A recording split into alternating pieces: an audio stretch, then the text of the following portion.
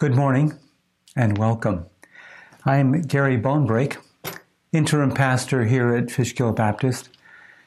We are grateful for media tools that enable us to meet together, at least after a fashion, even if we must stay in our homes. This is the 8th Sunday we have had to stay in our homes. We are glad that this will come to an end, and we look forward to being able to meet together again.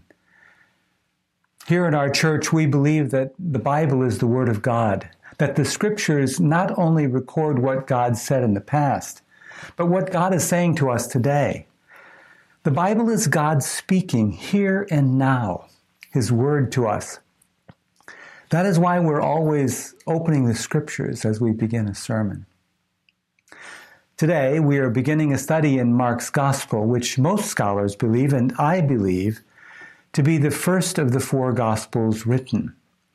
This morning, please turn in your Bibles to the Gospel of Mark, chapter 1. We will read the first paragraphs in a moment. You know, we study the Gospels, Matthew, Mark, Luke, and John, to focus our attention on the one who is the center of our faith, the Lord Jesus Christ. Note Mark 1:1, the beginning of the Gospel about Jesus Christ, the Son of God. Mark is telling us in his first sentence who will be the focus of his attention. This book is about Jesus, the Messiah, God's own Son. We must allow the gospel writers who tell us the Jesus story to shape our picture of Jesus.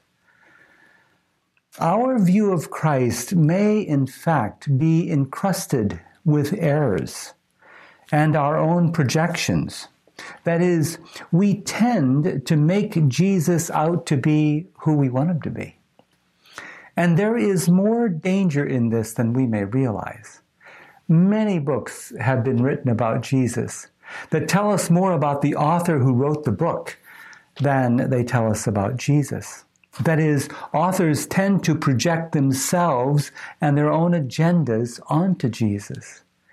And we, too, can make Jesus out to be someone we want him to be, someone who aligns with our political and social opinions and our agendas.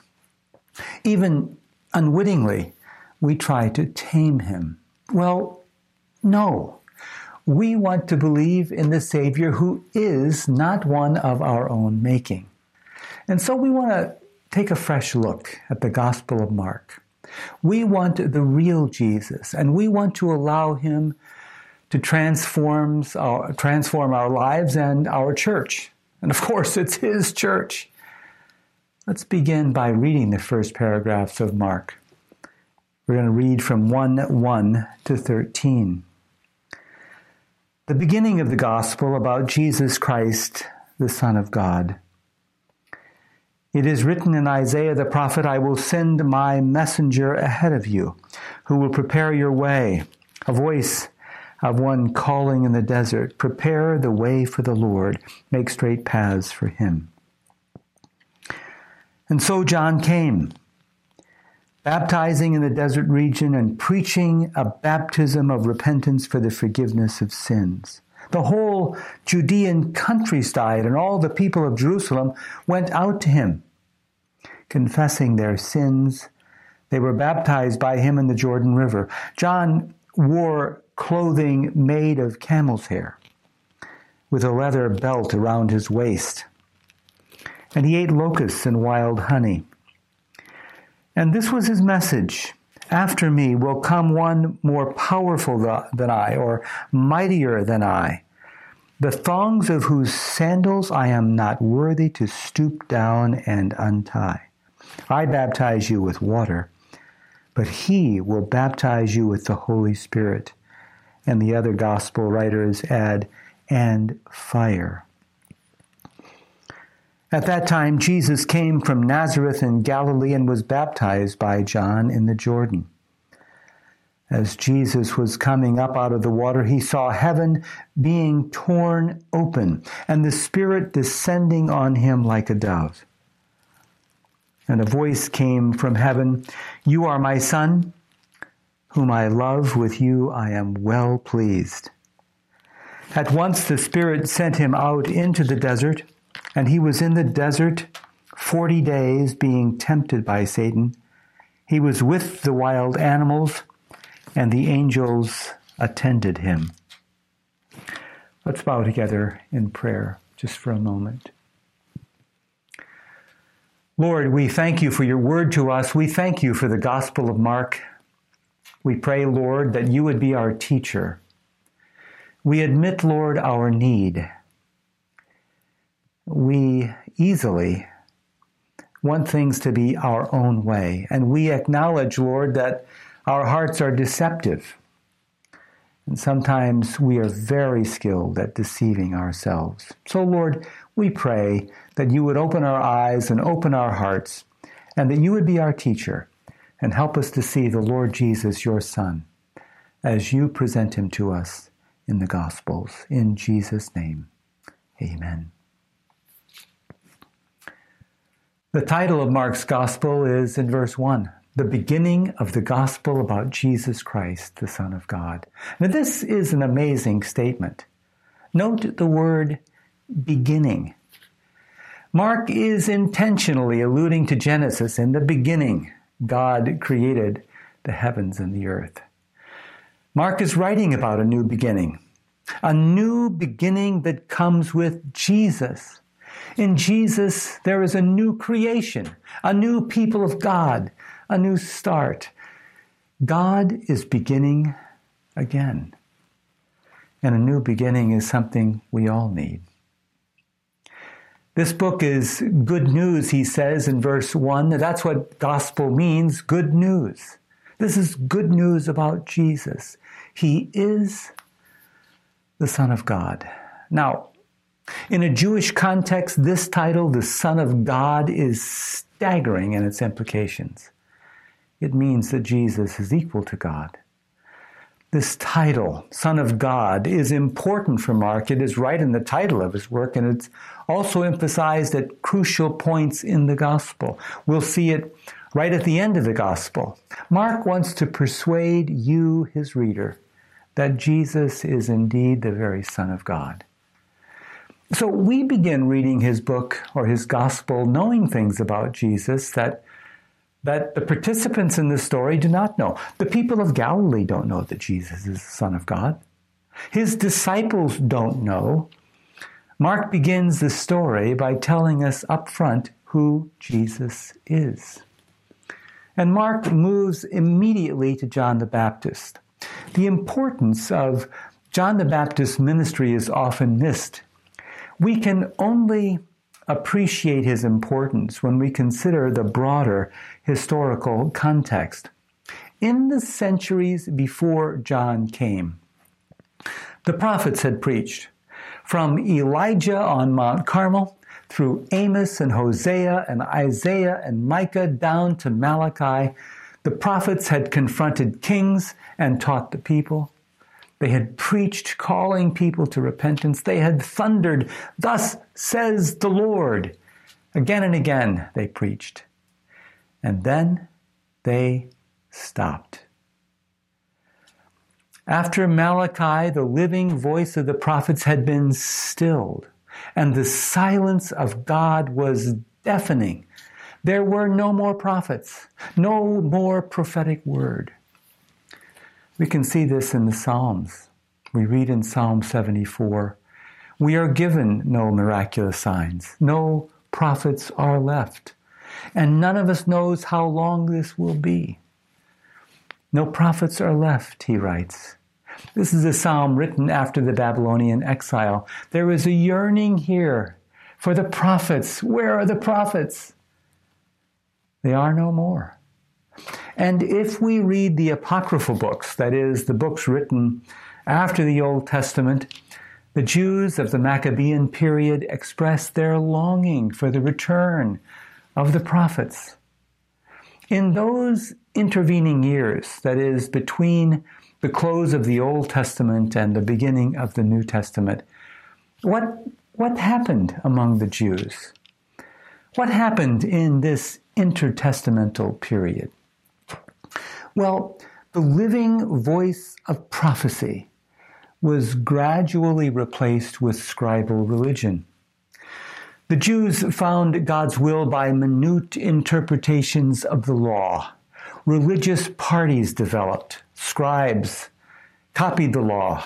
Pharisees added strict traditions. Sadducees were priests influential in the temple.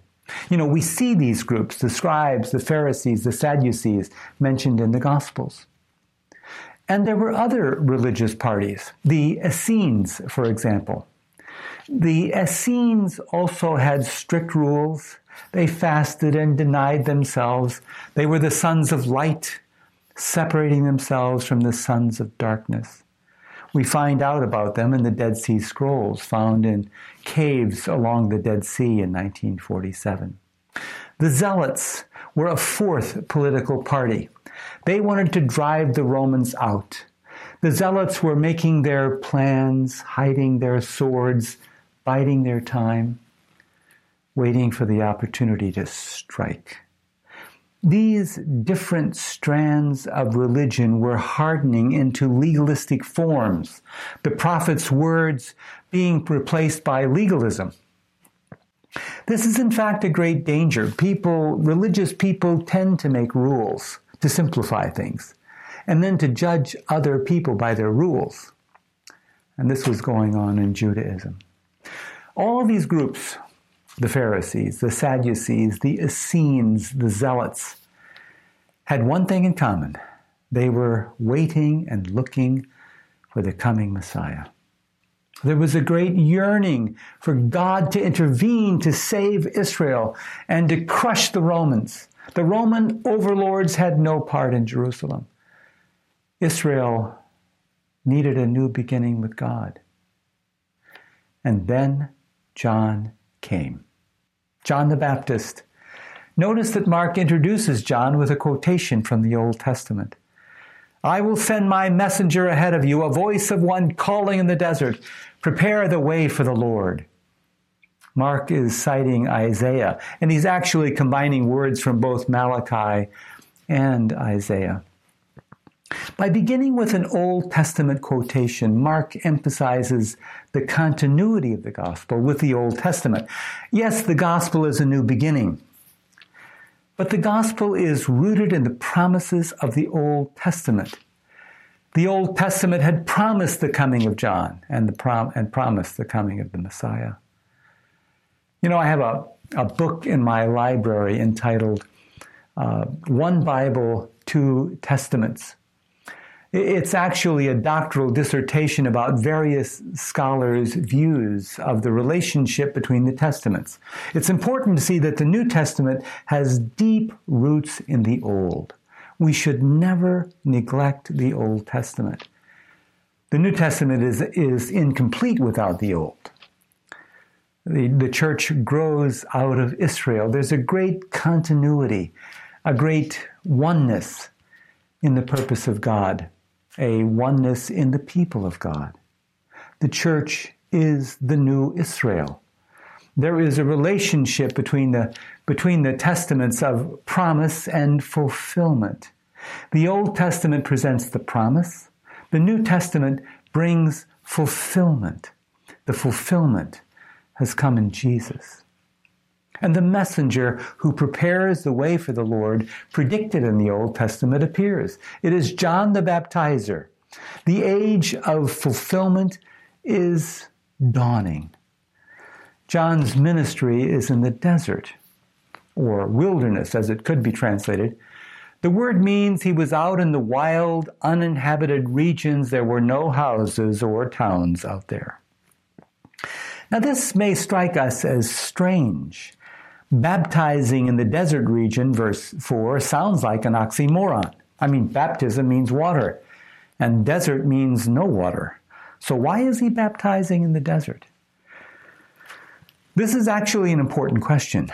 The desert is emphasized here. The desert is mentioned 4 times. John is in the desert. The people come out to the desert. Jesus comes out to the desert. Jesus is tempted in the desert.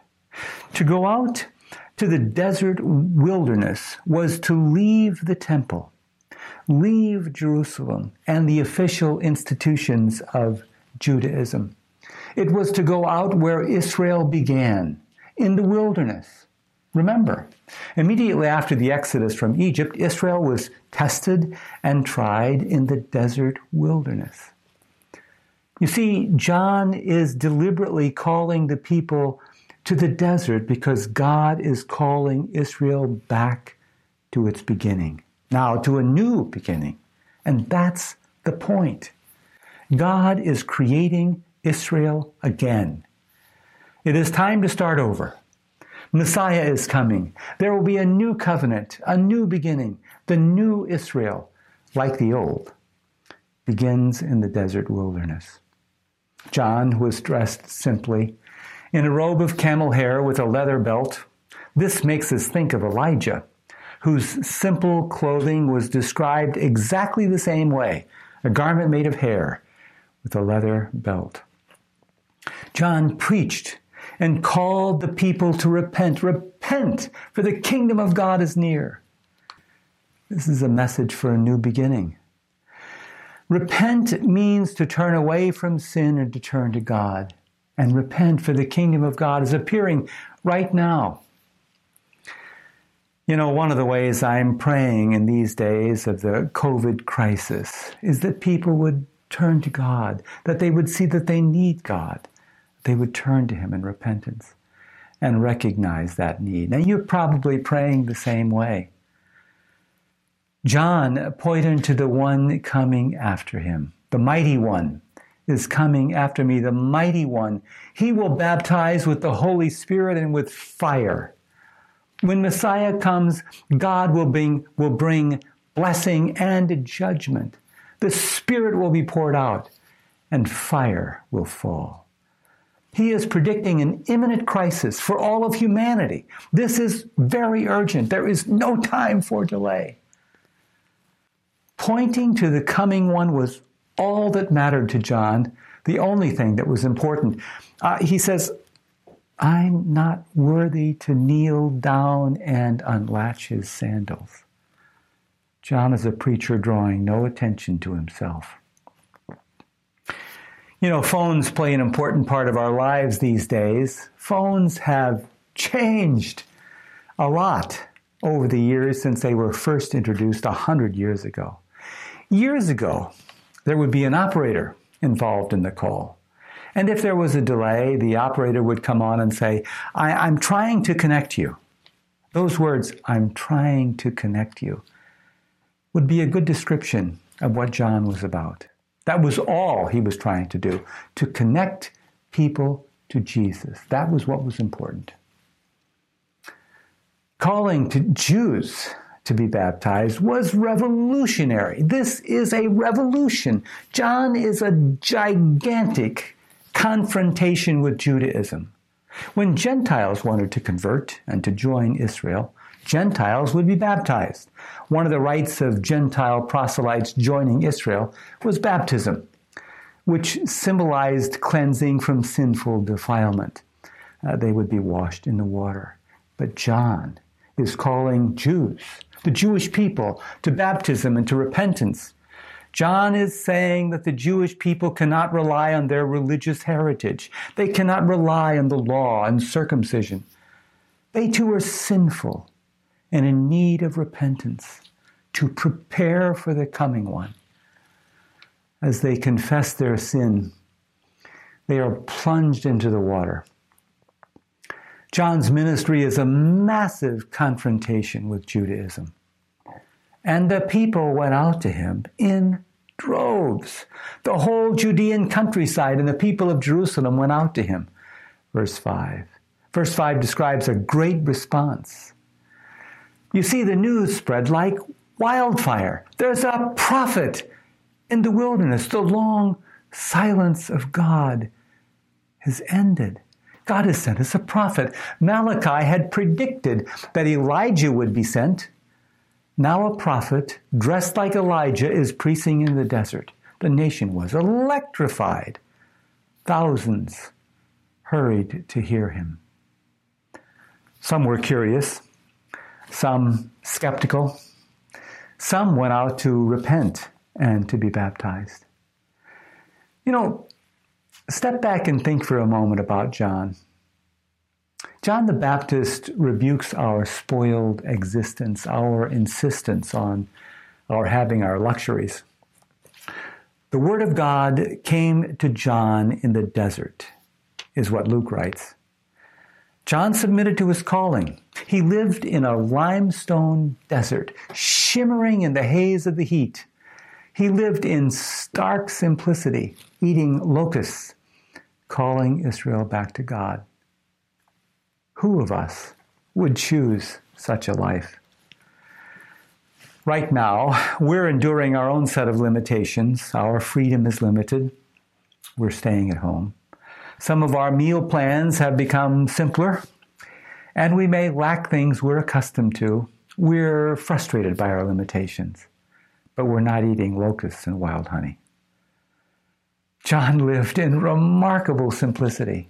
He had no house, no family. Yet while John had nothing in terms of worldly goods, Jesus said later, there has never risen a prophet greater than John the Baptist. John had the approval of Jesus, and after all, what else matters? And so we are reminded, of all things in life, only obedience to God, only serving Him matters. Jesus submitted Himself to John's baptism. He came down from Nazareth to the region of the Jordan River where John was preaching, and he too was baptized. And we ask, why? He was not baptized because he needed to repent. Jesus was righteous and without sin. There are a couple of things we can say about his baptism. One, he was baptized to show oneness with John, that is, to show approval of John and his message. And secondly, Jesus was baptized to identify himself with the repentant remnant. Those who are repenting are saying, I'm guilty. I'm deserving of judgment. And so Jesus is placing himself in that place of judgment, taking judgment on himself, identifying himself with the sin of the people.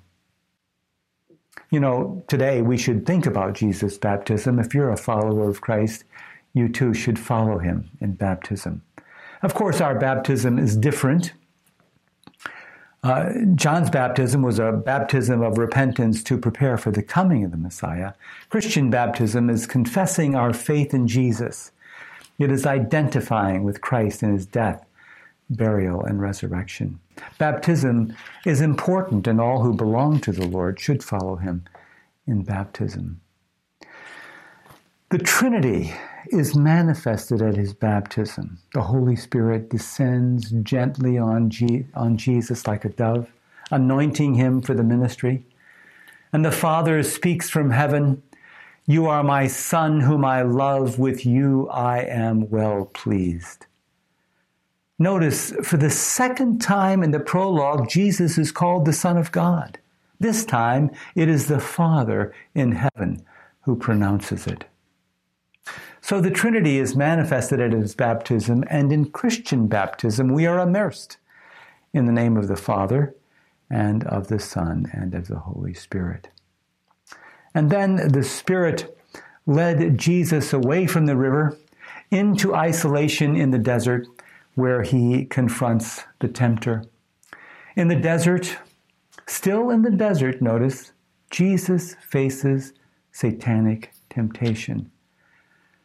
Mark's account is brief. The details given in Matthew and Luke are absent here. Jesus' trial and temptation for 40 days in the wilderness reminds us of Israel's 40 years testing and trial in the desert. Jesus was tested by danger, hardship, and hunger, as well as the temptations of the evil one. Israel failed God in the desert. Jesus does not fail. Mark mentions wild animals, showing the desolation and danger of the place. Jesus was there with the bear, the wild boar, and the jackal. and angels attended him, verse 13. And they are with us too when we must face trial and temptation. Sometimes God leads his own into trial and testing. Certainly this COVID crisis is a great trial. But when trial and temptation come, God is with us. His word is our guide, his spirit our power, his presence our comfort. This passage teaches us God sent his Son Jesus to call mankind to a new beginning. Mark tells us from the very beginning that Jesus is the Son of God. As in his baptism, so in his death, Jesus identifies with our sinful need. He takes our need upon himself on Golgotha, our sin. Mark will take about a third of his gospel to present the death of Jesus in our place for our sin and guilt. Later, Jesus will say, the Son of Man did not come to be served, but to serve and to give his life as a ransom for many. He died for us to take away our guilt before God, and then he was raised again. The call to repentance is an urgent invitation to start again with God through Jesus, his Son, and we all need this. It is time to follow the Lord wherever he may lead. Do you hear God calling you? You may need to follow Jesus by becoming a Christian, by surrendering to him as Savior and Lord. You may need to follow him in the water of baptism. We at Fishkill Baptist need to follow him into the new future he is creating for us. We all must follow wherever he leads. He is the Son of God, Jesus. Let's bow together in prayer.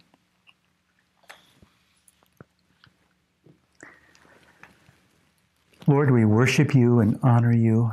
We thank you for sending your Son, Jesus. Lord, deliver us from ever taking for granted the miracle of your grace and love, the power of your salvation, the power of the cross. Oh Lord, we pray that you would move in the hearts of us all to repentance, to faith, to trust in Jesus, to new resolve to follow him wherever he leads us. Lord, help us, we pray. We thank you for your love and your goodness and your grace to us.